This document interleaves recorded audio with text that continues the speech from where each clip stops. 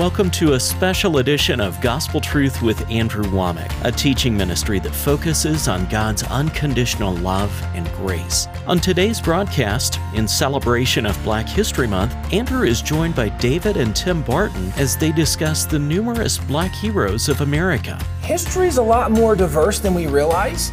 It's just that we don't know the stories and the diversity of our history. See, we give dates, names, and places today. We don't give stories and people. We don't tell the stories. And now, here's Andrew. So I'm glad that you're with me today for a very special edition of the Gospel Truth. And I'm interviewing David and Tim Barton. I mean, experts, authority on American history. And during this Black History Month, we are sharing some things about the heroes of America who were Black.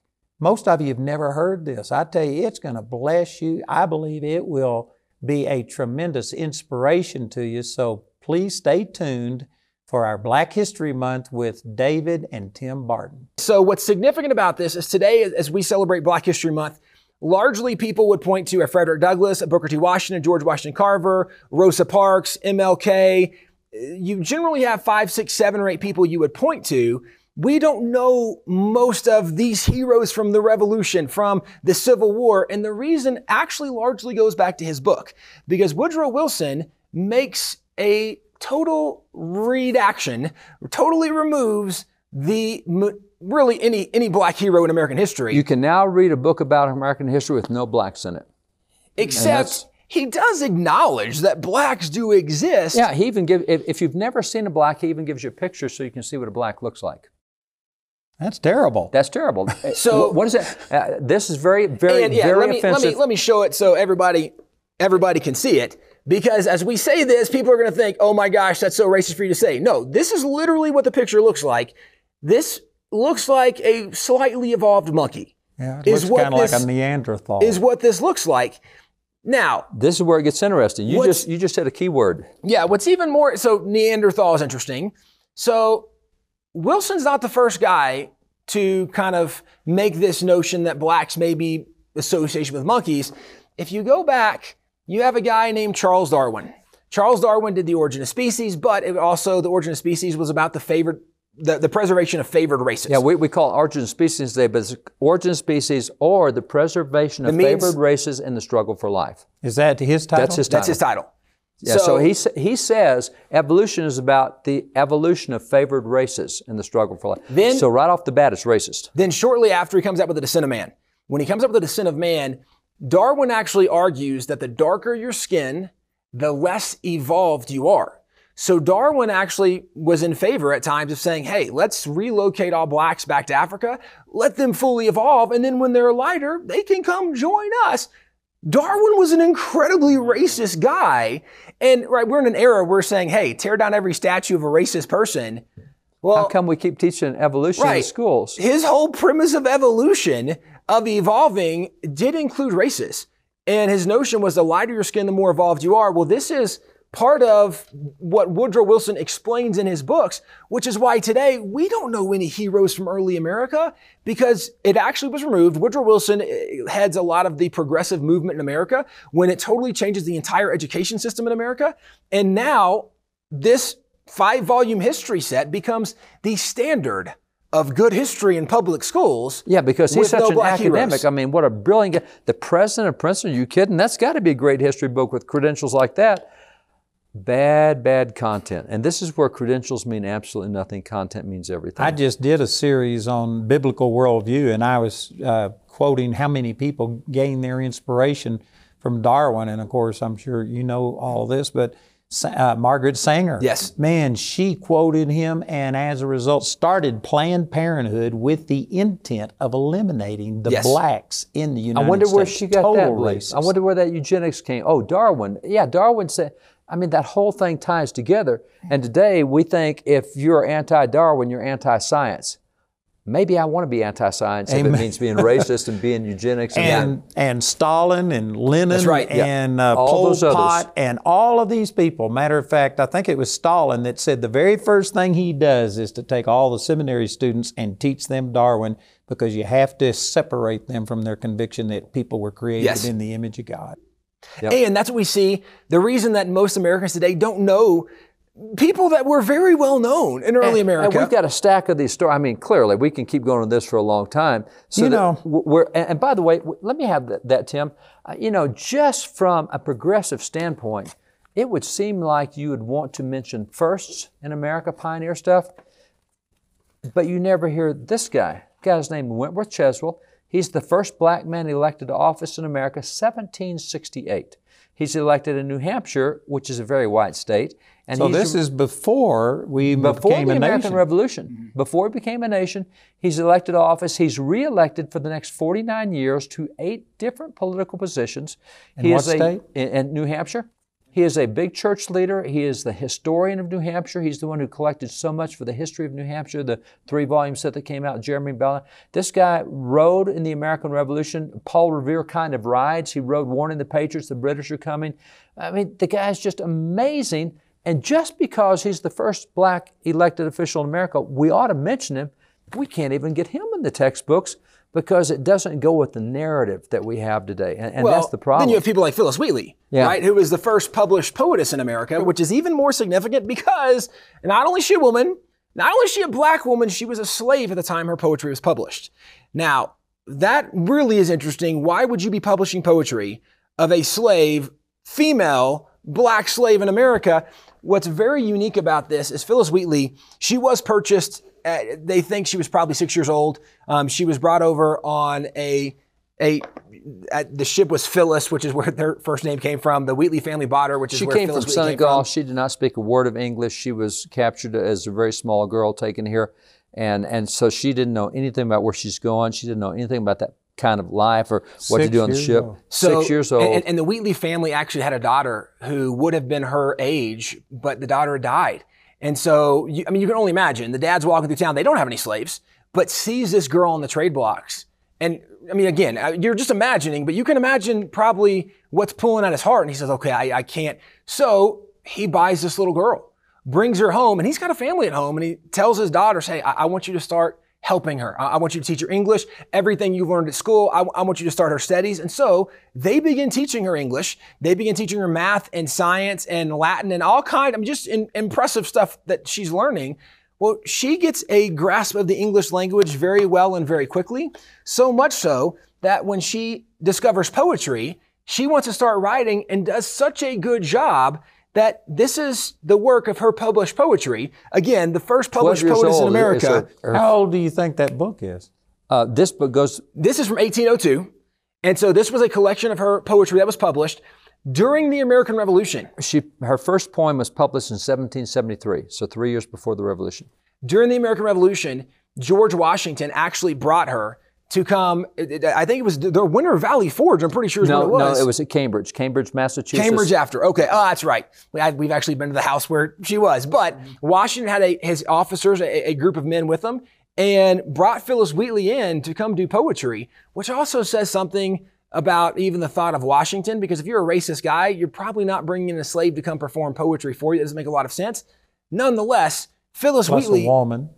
Plus a woman, that's right. Right, the sexist, the racist, everything we hear about these guys today. There's so many things about her story that don't fit the narrative. Now, I don't want you to forget this, but let me just interject that what you guys are saying is that instead of America in the beginning being totally biased and just ungodly and all the founding fathers, there was a lot of godly people who didn't recognize the racial barriers and stuff like this. Let me throw out a contrast, because when you look at the early colonization of America, your first is Jamestown, 1607.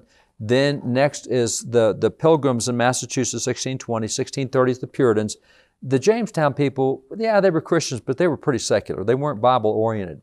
Those next two groups are very Bible-oriented. And so we point to Jamestown that by 1619 there was slavery going in Jamestown. So the first load of slaves that come to America went to Jamestown, accepted in Virginia, and there you go. The second load of slaves that came to America came to the Christian biblical thinkers up in Massachusetts, and they freed the slaves and imprisoned the slave owners. Oh, And really? so, and they did so on the basis of several Bible verses that all men are Now, created you know, equal. all of the blacks that are watching this are probably saying, no way. But see, that's the thing. As soon as you have the birth of the slavery movement, you have the birth of the abolition movement led by the Bible-oriented guys. And that's why in Massachusetts, in New England, so many of these things happen. That's where you're electing blacks to office. That's where you have these black heroes, black SEAL team members, so many black things that are wholesome there. 1793, Thomas Hercules, a black guy elected to office in Pennsylvania. You have so much going there. There never was a time in Massachusetts, which is where, again, they put the slave owners in jail and freed the slaves. There never was a time in Massachusetts when blacks could not vote. Now, that's such a different narrative from what we hear that it took the 14th and 15th Amendment to let blacks vote in 1868, 1870. Yeah, in the South.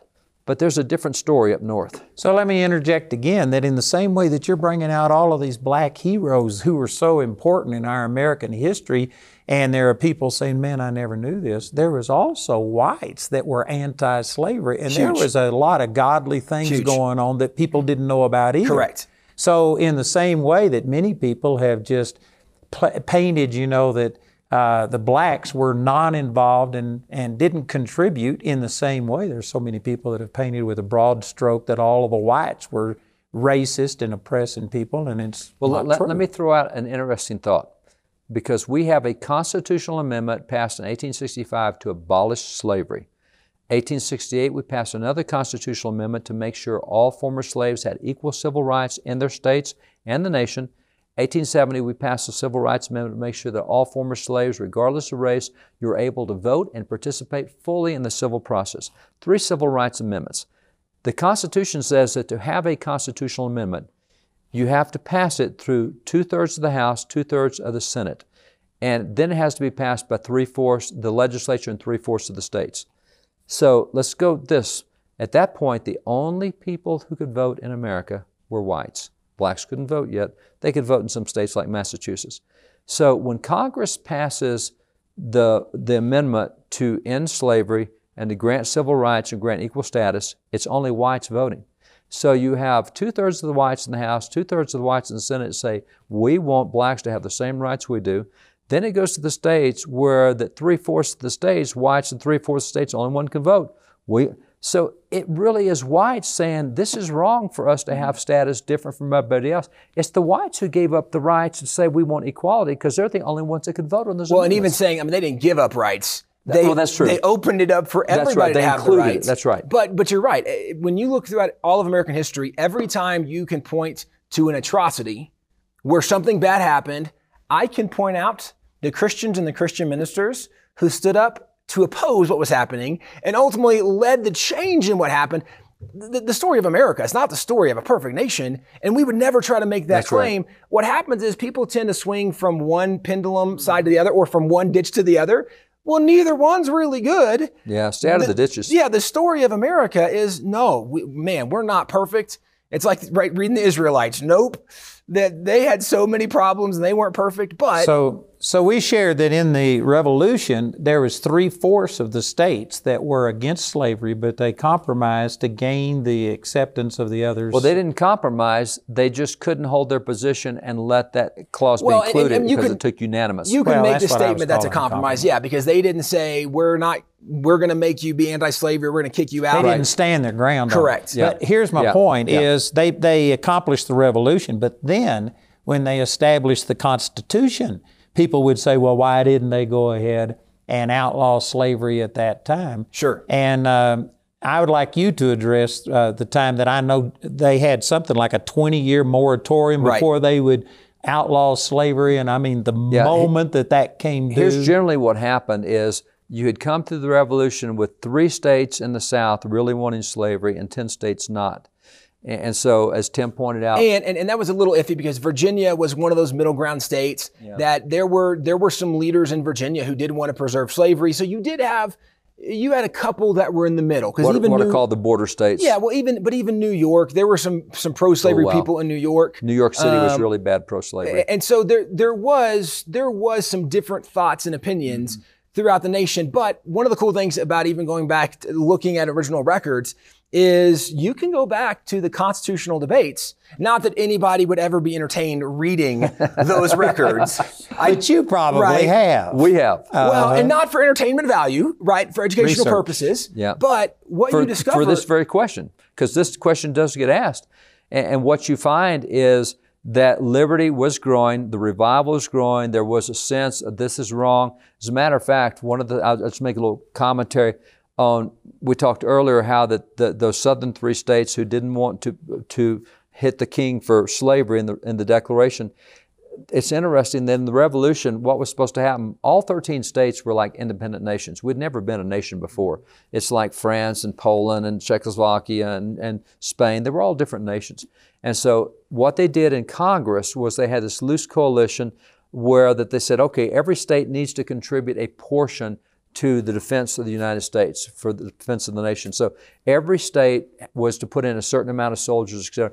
The three southern states never met their quota of soldiers because their guys said, if we leave the plantation to go fight, we'll lose all our slaves. We're staying here. We're not going to fight.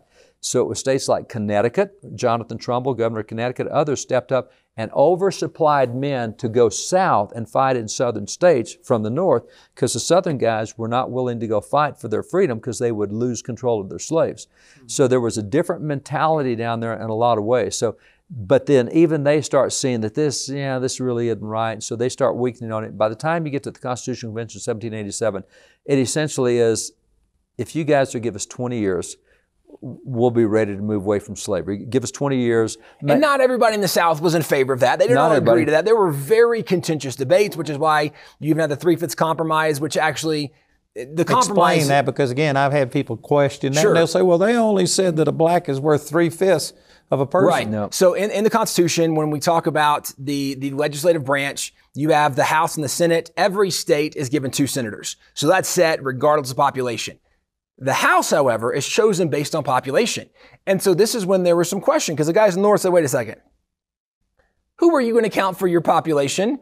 Because if you don't give them the right to vote, you shouldn't be able to count them as your population. The Southern guys said, well, no. We own them. They're ours. We're going to count our property. them because they vote the way we tell them that we're going to count them. So they wanted to include all of the blacks because it would have given them a better representation. And part of the debates you see, the Northern guys said, wait a second, you say they're property. I love this part of it. This is in the records of the Constitutional Convention. It's great. If you say they're property, then and you're counting your property for votes. Yeah, then do we all get to count our property? Because I've got chairs at my house and I've got horses and cows and forks and knives. And so I'll get more anti-slavery votes. Do we get to count all property, or do we just count people who have the right to vote?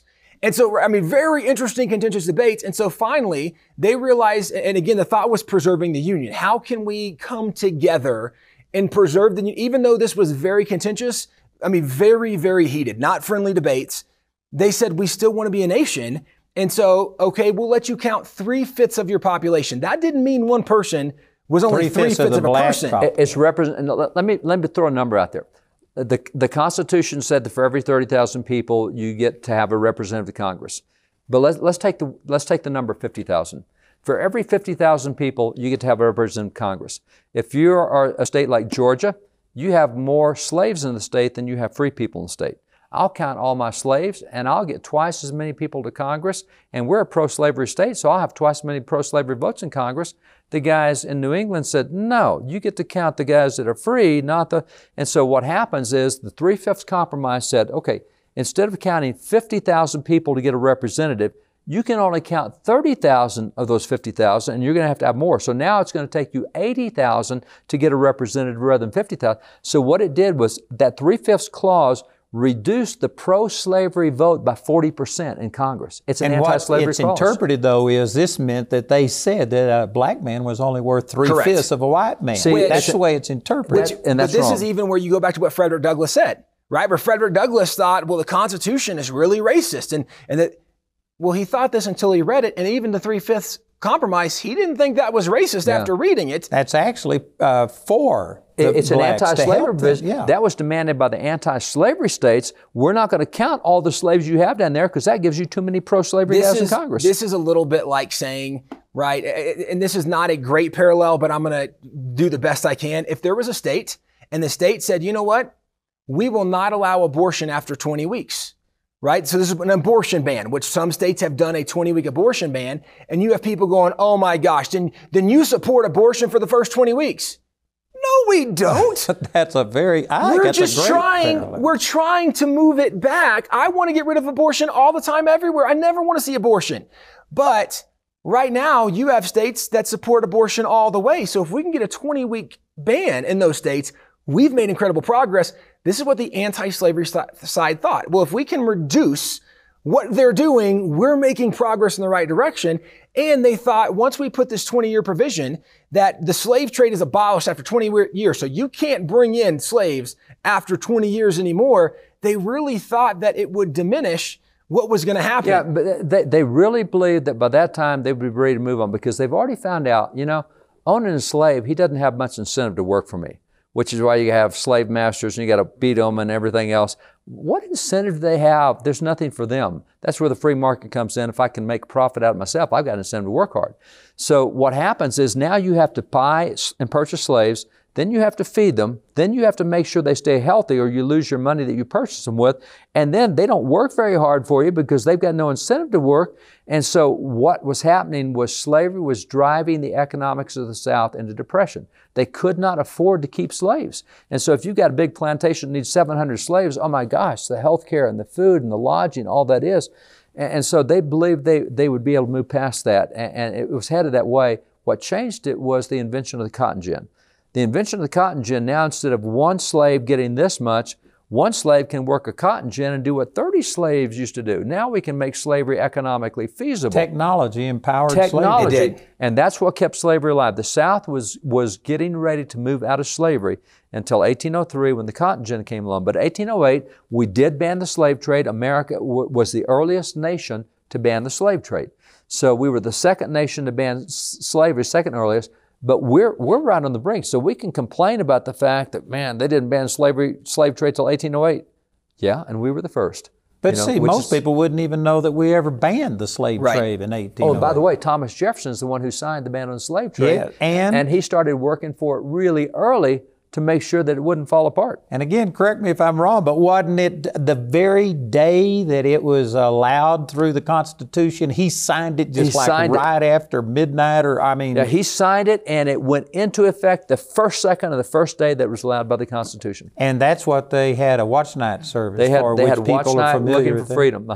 That was watch night, and in our church we have watch night, and most people have no clue that came from blacks gathering around a watch to watch the watch, because when it became midnight and you hit that next peg, now you got that. The Emancipation Proclamation the same way. Yeah. When it hit first second of January 1863, all slaves in the 11 southern states are now free. They gather around a watch and watch it tick down. Midnight, we're all free. That's where watch night came from. And there was a lot of praising and rejoicing. There was. So January the 1st, 1808, they signed that, and that ended the import and export of slaves, but it didn't stop the slave trade. Didn't stop it internally until the 13th Amendment. And there were even some southern states that were in rebellion to what the law said, because there were some southern states that were still bringing in slaves in the slave trade, and totally illegal. But this was where, again, when you look at the history, there's so many details, and there really is some nuance that in an effort to simplify things, it's easier to say that, well, all whites in early America were racist and all blacks were victims.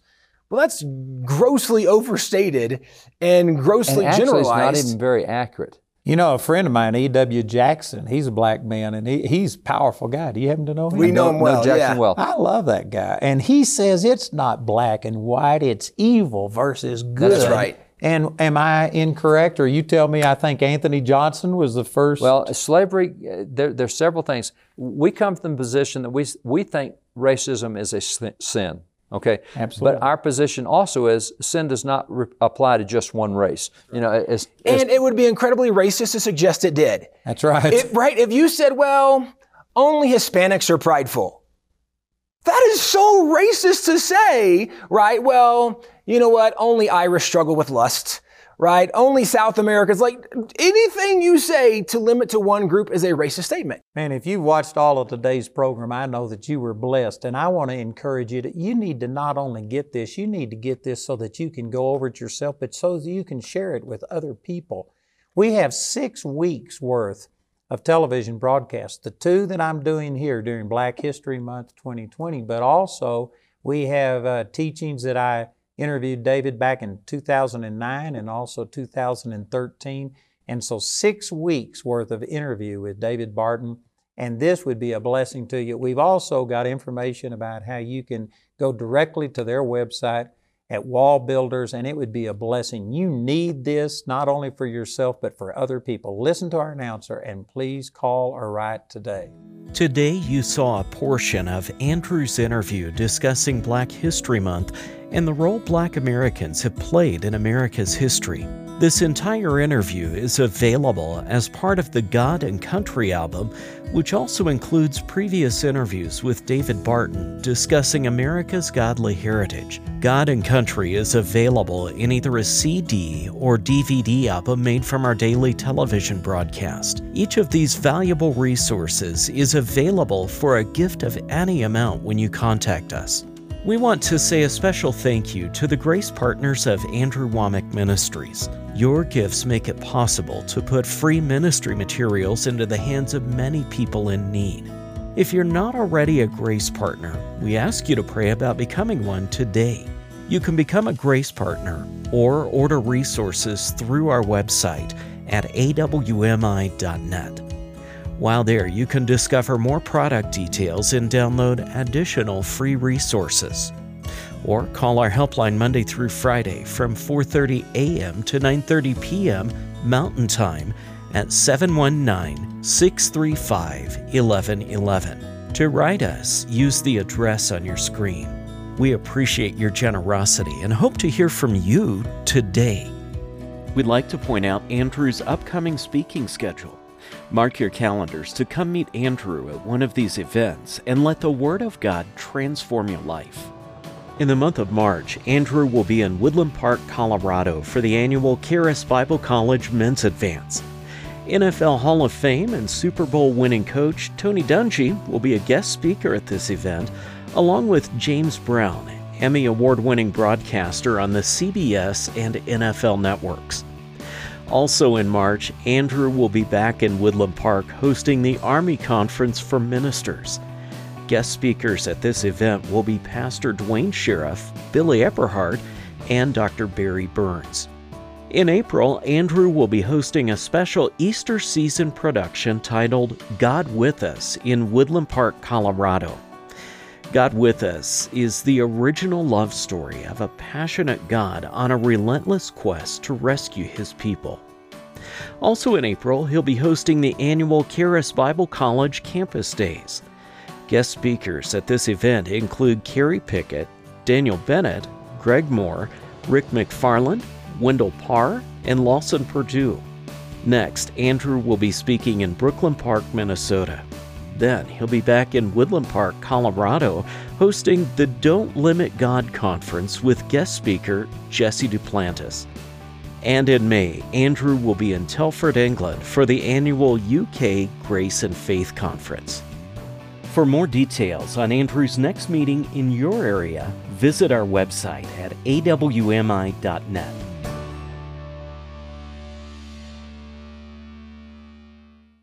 Have you checked out the Inside Story yet? It's a great way for you to get an inside look of what is happening at Andrew Wommack Ministries. With over 6 years of interviews, there's a lot to get excited about. Check out this month's featured story today, only at awmi.net.